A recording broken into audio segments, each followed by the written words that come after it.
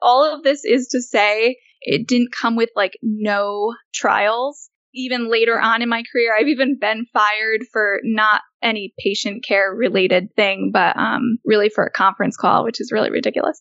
So, I mean, I feel like I've gone through a lot, which has been really great to teach me never to trust the job you have. You're very expendable. Even as a nurse, you can be easily replaced, and never basically live paycheck to paycheck, because there's going to be a time when you're probably going to need the money that you've saved.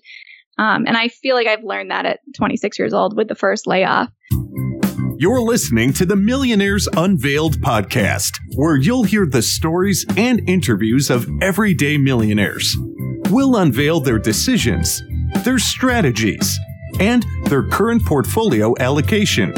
Now to your hosts, Clark Sheffield and Jace Mattinson. Welcome back to another episode of the Millionaires Unveiled podcast. This is episode number 164. Clark, how's it going? What's going on in your world? Good. Pretty well. Nothing too much. Nothing new here. Getting into December, year-end. Going to do a year-end net worth update. So that'll be fun. Kind of a weird year if you're tracking your net worth monthly or even quarterly, right? You dip down and now you dipped right back up. Yeah, totally. We've had several millionaires, kind of talk about that. And you didn't go negative during COVID, did you? Did I lose money? No, did you go negative? Like negative net worth? Oh, man, I got close. I was like, it was close, but I stayed in the positives. Didn't quite get to the red. Me too, man. It got a little nerve-wracking there. I think it was like February, man. I remember being in a hotel and the market was just dropping like a rock. And I was like, oh, man. And I was like, man, I got some cash on the sidelines. Do I play it now or not? And, trying to time. But I still had all this. I was planning on investing. Just like, do I do it now or do I not? And then obviously March came around and it just got crushed, right at the end of right at the beginning of the pandemic and stuff. And now we've seen quite the bull run since, at least mid-May, June?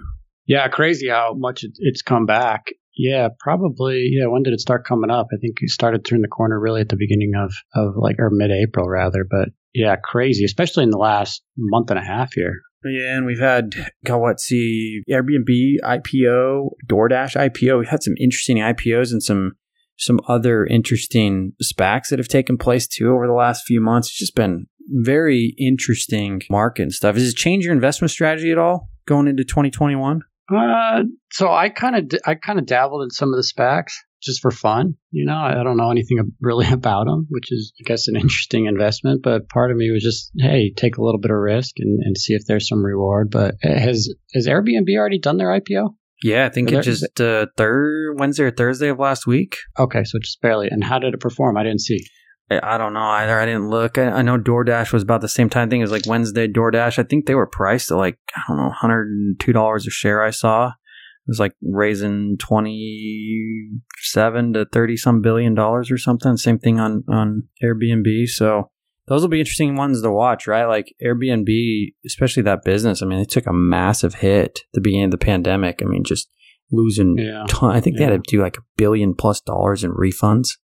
And cut, much like Marriott did. I mean, Marriott Hospitality, they just had to cut and got profitable this last quarter, or just barely, which is pretty phenomenal. It'll be a great case study in the future, if anybody wants to dig into the numbers there and stuff, because those businesses took a significant hit. And when you've got a cruise ship that large and you've got to cut expenses, I mean, it takes a while, and those companies did it extremely quickly. Totally. And the airlines too, right? Amazing how fast you're able to cut expenses when you're burning. I mean, some of them are burning, like over $100 million a day. Yeah.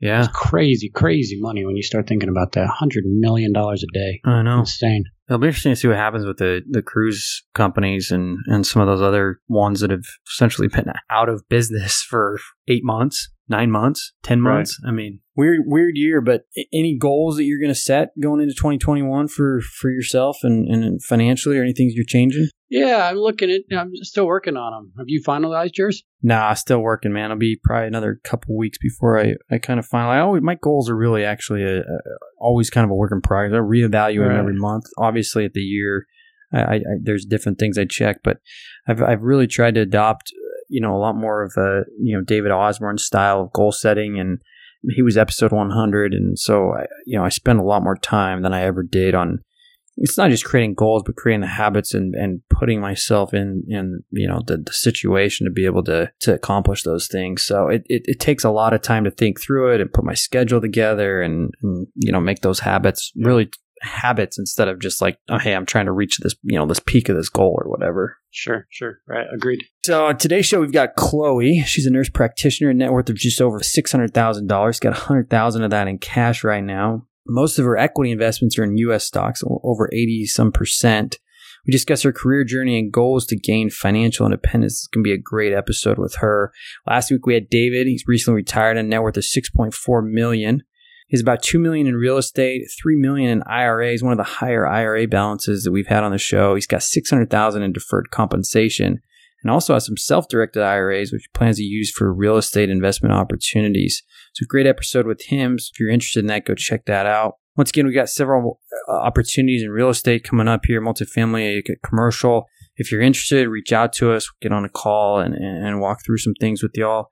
Appreciate those that have reached out already and continue to do so. If you're interested to be on the show, reach out to us, millionairesunveiled@gmail.com. We'd love to schedule a time with you to have you on the show and dig into your story and your net worth.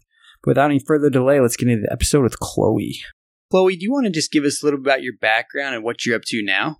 Yeah. So I'm actually a nurse practitioner, lived in Connecticut, moved out to Washington for higher pay, and just on the rat race to try to stop working. Awesome. A little bit of geo arbitrage to start us off. So what's your net worth today? My net worth today, like literally today, was $641,000.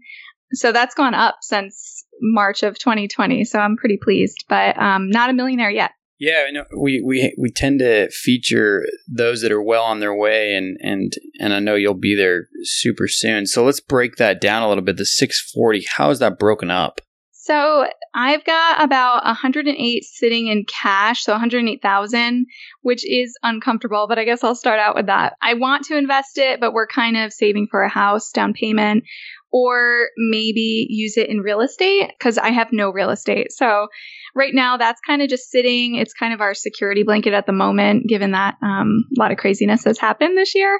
So that's in cash. And then I have 510,000 invested in various stocks, but mostly like 88% US stocks. Now, are those individual stocks that you've purchased in a taxable account or Robinhood type account, or are they in a retirement type of vehicle? They're in a bunch of things. So my husband has a retirement vehicle. He has a 401k. I have a 403b and a 457, which I've learned is kind of like the gravy on top. So I kind of am double dipping in pre-tax investment vehicles, I guess. And then we've got some in a Roth and some in traditional IRAs. We're not at all in Robinhood or anything like that, but we do have a couple of individual stocks bought through Charles Schwab and Vanguard. So I have a little Tesla, only 4,000. So it's like really just nothing. And then he actually has more that I discovered today than I thought he had. So he has got about 17,000 in this AMD stock that has really increased quite big. I think he put in 4,000 and it's now 17. And then Infotech stocks, he's got about 43,000 in that, but he feels pretty strongly. The rest is mostly in VTSAX. I think because I've rolled over some previous 401ks, it's like a dabbling in REITs. There's a little bit of alternatives. There's a little bit of like some bonds and stuff, but so minor, it's like 1%. So, Chloe, I want to get into the individual stock picks a little bit. Is that something that y'all had started, let's just say when you graduated college, or is that something that's evolved over time as you've kind of built up your net worth and decided that you can take some different risks? Yeah, so my dad actually started a investment vehicle. It was just a brokerage account. It was actually probably poorly invested, but he started it when I was 5. And he put in, I think, minimal amounts of money, $50 a month or something, whatever he could afford. And that was supposed to be for my college fund. And I ended up not using it for college.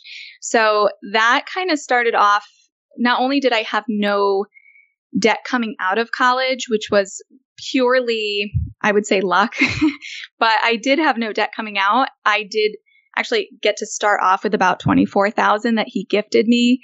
So that was like very propelling. And he always told me that I could always own a little bit of Disney. I could always own a little bit of things, but we never actually acted on it, which is, I hope to do that with my like future children, because if we did, I think I would have learned a great lesson.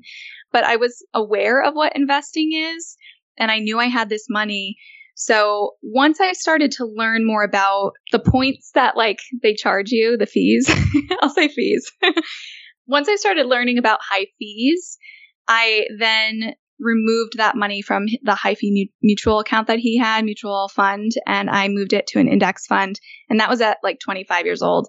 I had already started putting money into a 401k when I started working as a nurse at 21 years old.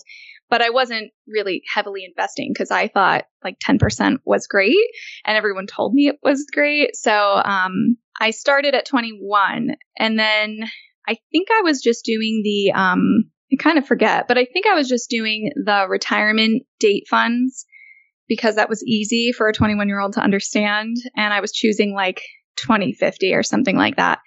But then I kind of learned a lot about VTSAX and how just broad-based index funds would give me a big swath of the market.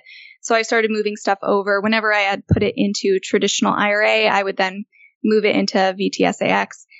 I bought Tesla probably 5 years ago, I think. It really hasn't moved up that much. It actually, I think, is negative, but I have to double check that.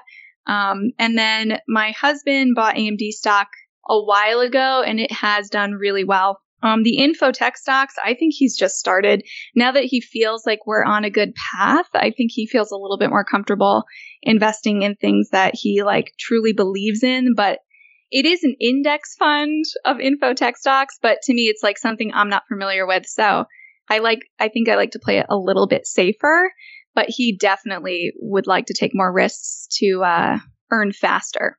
I might add, you probably should check that Tesla account. Tesla's been on a tear lately, so I highly doubt you're underwater on that one if you bought 5 years ago. It's closed over like 1,500. I think it's probably been the hottest stock in 2020, definitely during the pandemic for sure. But I think they report earnings. We're recording this in the middle of July, late July, and they report earnings tomorrow post close. So who knows what'll happen then? But anyway, that's neither here nor there. So I want to discuss a little bit, because you bring up you and your husband and doing finances, investing.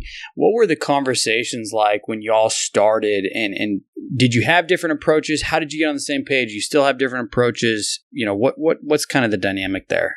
Yeah, I feel pretty lucky because he's not a super spender. He definitely came into the relationship investing as well. You know, that was really pure luck because that wasn't sort of like my driving factor.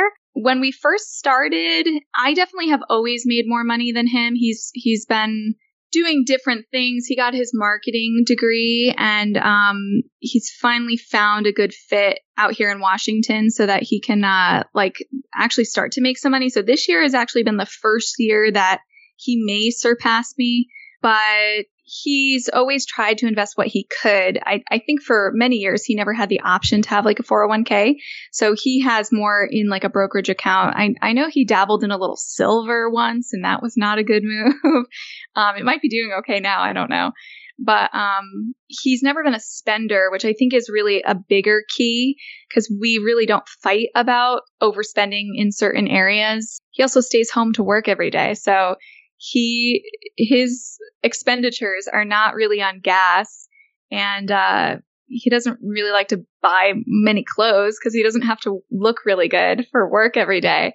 So it works in my favor, I think. I am a little bit more frugal, but in general, we're on the same page. We try to stay on the same page. I will talk about money.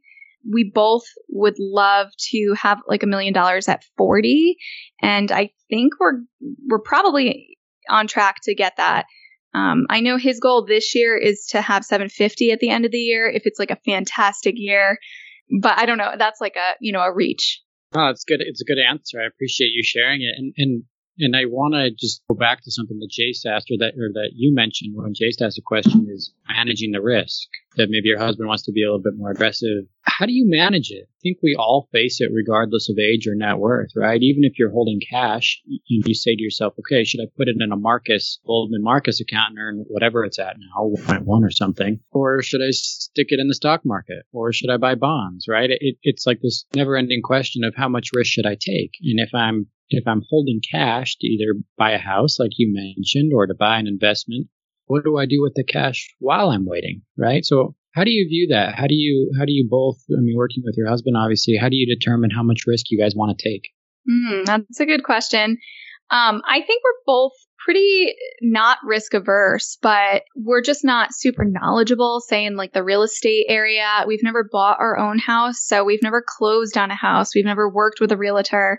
To then jump ahead and think about having to manage a property, or I don't know. I don't know how you do any of that. It stresses me out. I've read one Bigger Pockets book and I think I was turned off by real estate investing because I was like, oh my gosh, this is just too much. I would get a management company, definitely. For now, I think I am in a little bit of a limbo, mainly because literally that cash has kind of just come into our lives. So it would be a great time to utilize it with the low interest rates and get a house. We just happen to live in like a super expensive area, and I don't like any of the houses that I see in a $500,000 range. So that's when I think, okay, well, if I don't want to buy a house here, perhaps I want to buy a real estate investment property outside of Washington. And we've talked about that. I think he has even mentioned like maybe real estate is our next move, but we haven't acted on it. But once again, this is like newly come into our lives. I think I was sitting on like 40,000 cash for like way too long, probably the last 2 years or something. But sometimes the cash is a security blanket and does make you feel like you can sleep at night. I do try to max out every other vehicle. So I max out the 457, which is, $19,500. I max out the 403B. He maxes out his 401k. We try to max out Roths, which I think we did traditional last year, but we're going to only be able to do a Roth this year. So we try to max out everything else. So if we're sitting on a little bit of cash that we can utilize, maybe for some other type of investment, I think we're both pretty comfortable with that. Since we're having a baby this year, that's another reason we're probably just going to hold on to a little bit of cash. I won't be working for about 6 months during maternity leave, though I have kind of figured out a way to cover that and basically get paid for the entire time. But I guess I just know where he stands. We do talk about it frequently, but I guess planning for the future, maybe we're not doing a great job at that, because we don't really know what we want to do with this money. I'd show him houses. We both hate them. I don't really want to spend $1 million on a house because then my net worth is going to be negative $400,000. And I don't love that idea. And I don't think these houses are worth what they're being priced at. So what my plan is, and I think he's aware of this too, because we definitely talk about this, is that I probably will try to stay here for another 5 years, have a second child. I am very happy with my job. And I'm also really happy with the Washington Paid Family Medical Leave Act. And I think that we can save significant money in 5 years and then maybe go to a lower cost of living area when we're either at $1 million, or I would love to have 1.5, because I think it's like a 98% projectile that I would make it till I'm 100 years old or something, and the money would last. So I think 1.5 is really much better, but we're probably going to not stay in Washington. If I'm not needing to work here for the pay and he can work from home, then we'll probably leave to some other beautiful state, but with a lot lower cost of living. Yeah, no, it's a good answer. Thank you. And you mentioned working, right, or 5 more years, 6 more years, and you mentioned the rat race at the beginning. Is that something that's on the radar for you guys to retire early? Is that on the radar for him? I think it definitely is for me, mainly because I would love to stay home with children and not feel that I have to divide my time between being at home and also working. I do love my job, but it's always been purely for money. It's very fulfilling, the career I've gone into, but I've never been someone that's bored. A lot of people are like, well, what would you do from home? I have started businesses and moved across the country and things like that. So I don't feel, my mind is always kind of reaching further for what else life has in store. So I never really get bored. I don't think not working would make me feel bored. I think I would actually probably utilize my licenses and degrees and stuff in a different fashion.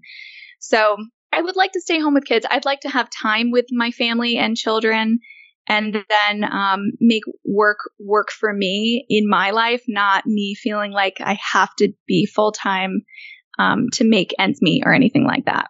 Yeah, thanks. The house thing's hard, you know?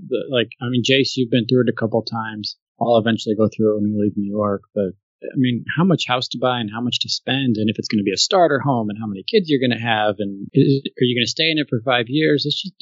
That's just a tough decision, I think, all around, right? And what you mentioned, how much to put into a house, right? Especially if you're trying to get ahead and invest. You're like, okay, if I don't do an FHA and I buy a $400,000 house, that takes $100,000, right? Yeah. Ish, if 80, 75, whatever, if I'm putting 20% down. Yeah. Yeah. And we have about 20% for a $500,000 home. But when I look at those homes, they are the equivalent in Connecticut. They'd be like a $350,000 home, and they need work. And so I think I would just be really unhappy for the next 5 to 6 years. I think I've read that 6 years is like the happy sweet spot for when you should sell. But I don't want to be unhappy for 5 years and underwater, or at least have a negative net worth, because I've always had a positive net worth. Literally coming out of college, I had that $24,000. So I don't know what that feels like. I was thinking recently, I have never been in debt. I've had loans that I could easily pay, even pay off, but I've never been able to say like, oh, I have, negative $40,000 in student loans or something. And I don't know what that would do to me. I think I wouldn't like that feeling, but a lot of people live that way every single day. So I've been very, very lucky. So you guys have no debt now, I assume. Yeah, we both have never had student loan debt, and we don't own anything. So we do pay high taxes, but we don't own a house. We own our cars. I did buy a new car when I was like 23.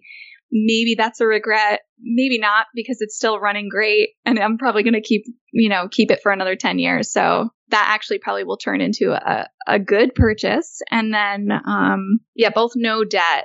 So thinking about going into debt is hard. Yeah, no, totally agree with you. Do you guys budget? Do you do a strict budget monthly, or any budget at all? We don't strictly budget. I do I want to know how much money I'm paying in utilities, or how much our expenses are every month. So I know our expenses are about $5,000 every month, sometimes more, sometimes a little less. I could probably cut that if I didn't want to eat organic and I didn't take road trips every now and then to see beautiful Washington and stuff like that. Like I'm okay with spending money in terms of what I value. So that's about $5,000 a month. And I think that's pretty equal to what we used to spend even in Connecticut. But I think I hear a lot of people spending like $2,500 in like these middle of the country states. So maybe that's in our future. I don't know if they're eating rice and beans or what, but we don't strictly budget. I just kind of know what we're spending every month. I do look at it and try to classify it in Mint, but that also frustrates me frequently because Mint doesn't do a great job all the time. Totally. We hear that often. So, Chloe, we've discussed a little bit about your background and how you grew up, and your dad looking at, saying you could buy some Disney and some stuff. And did your husband grow up in a similar background? I don't know how well his parents are doing. I think they're pretty middle income family. They're both working, still in their young 60s. And I think they're going to keep working until they feel comfortable. So I don't think they'll retire at 64 or whatever. But my parents are definitely not doing well and not well off. And that is a slight burden on me because I don't know what the expectation is on me. I moved 3,000 miles to probably partially get away from it and not feel like they could depend on me. But my parents got divorced when I was about 15. And I think my mom was a stay-at-home mom and my dad always worked multiple jobs. He still is constantly working. I think he changes like 10 jobs in 2 years, something like that. So I don't keep track anymore, but they both don't. I think he has an associate's degree and he's always been like a salesman, but he has put money in the stock market, and I hope there's still money in the stock market for him. He also was able to buy a house. He definitely came from the bottom and has tried to make a living, but it's never been easy for him. And I think that subtly is something I watched my whole life. My mom is definitely struggling because she does not have a college degree. She also is one of those people that really doesn't like having a boss or being disciplined or being expected to show up at 9 a.m. and having to leave at 5 and only getting one break. She likes to run her own course in life. So her jobs are very contracted with no benefits, and it's always a very scary situation because I never really know what her like healthcare situation is. I know there is $0 for retirement. So I'm probably her retirement investment, but I don't think we could live together all that well. So I think she might know that. If I had to say no, I think I'm strong enough to say no, but this is definitely this is a big question mark in our financial future because I don't know how much of a burden my parents might play into it. And I won't know until we're there because talking to them is nearly impossible. I think they're just betting on dying or something. It's really terrible, but I really think that my mom just thinks she won't have a retirement and it's not a deal. So let's not think about it. My father, I believe, wants to move to Thailand. And I think he might have enough for that. I hope. I'm in full support of that. If that's where he could have a happy retirement and his money could go further, we would totally visit him in Thailand. And that would be, maybe I'll end up in Thailand too. I don't know. But he did always try to put in that little seed of investing and saving. And he definitely helped start that thought process, but it might have just been innate in me to be more of a saver than a spender because of how my parents were living. And then I also had one college professor who taught us about the Roth IRA. And I wish I took his advice when I was, I guess, 18 years old, because he basically said, if you put in this much money, then calculate the exponential growth and you'll be a millionaire by 40 years old or something by just putting in this small amount of money now, and it'll all be tax free.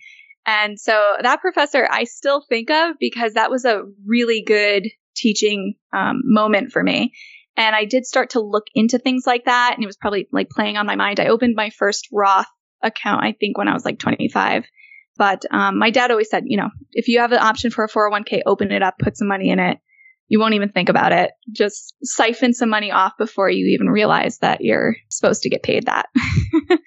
It's pretty remarkable hearing you just describe those little, I guess, seeds, if you will, that have planted and now have really made a remarkable impact on your life, I would say, in terms of the way that you view your financial life and doing what you've been able to do. How did you end up paying for school and becoming debt-free through all that? So when I was a pretty good student, and I wouldn't say I'm not that intelligent. I'm pretty average in this whole investing thing. I just try to put my money in VTSAX and I don't really look at it and I don't really think about it. As a student, I think I was a good student. I think I had a 3.5 or something in high school. I got into a couple of good colleges. Some were private. And I knew I wanted to be a nurse. So my dad I had more scholarships and grants available to me if I went to the public school. And so my dad was like, I really think you should take the money. If this is who's going to give you more money than the private school, and the private school costs triple the amount, you should really go. You can probably get the same education in both these places. So I'm glad he said that. I don't remember him saying that, but I'm pretty sure he was the influence. And so I went with the public school. And now whenever I talk to people that want to be a nurse, I usually say all these schools, they need to be certified the same. They basically have to provide you a quality education that you will then pass the NCLEX exam. So you will essentially get the same education in any private or public school if it's teaching nursing to the bachelor level. So I definitely got a great education, passed my schooling. I had a lot of grants and a lot of scholarships. I did have one Perkins loan, and it wasn't for much. It might have been $10,000. But then I ended up working as an RN in an inner city hospital, and they ended up paying that off for me while I was working. All of this is to say it didn't come with like no trials. I was laid off as a nurse, and they didn't finish paying off that Perkins loan. I ended up finishing paying it off. I think it was like $3,000 or something, which was so easy to pay off. Even later on in my career, I've even been fired for not any patient care related thing, but really for a conference call, which is really ridiculous. So, I mean, I feel like I've gone through a lot, which has been really great to teach me never to trust the job you have. You're very expendable. Even as a nurse, you can be easily replaced, and never basically live paycheck to paycheck, because there's going to be a time when you're probably going to need the money that you've saved. And I feel like I've learned that at 26 years old with the first layoff. Did that answer the question? Are you? Yeah. No, yeah, and it's a really good answer. I mean, what you just said, I think, is totally true, and I think we've had other people come on the show. I mean, the people that are searching for financial independence and the freedom, right? That's why it is, because you realize, look, at any point I could lose my job or something could happen, and so I think your point, 100% agree. I think a lot of us think sometimes that we're indispensable, or we work in a field maybe where we can always find a job, and yeah, you could probably move to a different state and find another nursing job, but you don't necessarily want to do that, especially if you have a couple kids or something, right? So I think it's a really good point to make. Yeah, and the nursing field is great because there are plenty of jobs. And right now, I think with the pandemic, there's definitely a need for more nurses, and there's probably going to be not as many people interested in going into that field. Just like any business, it's a business, and they're always under.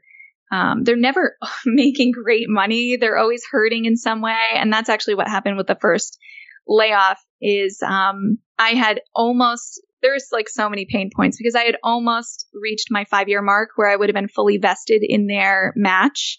So that whole time I had been putting in money, I lost about $10,000, which I don't know what it would be now, but I'm sure it would have grown significantly. So I almost fought that, but I then didn't because I couldn't really. I was 20 days away from the 5-year mark. Just things don't always play out the way you want them to. So I think even though there's plenty of jobs out there, I probably wouldn't love every nursing job. I don't particularly want to work in a hospital.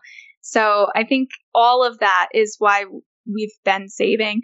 And then when I went to get my master's, I just went to a Southern online school, which was great because I already had connections with OBGYNs because I worked in the medical field. And so I was trained by the doctors in my location, but I did all of my papers and testing via online with a cheaper school because Southern schools are a little bit cheaper. So I went that route, even though I had looked at like Columbia in New York City. I decided not to do Columbia.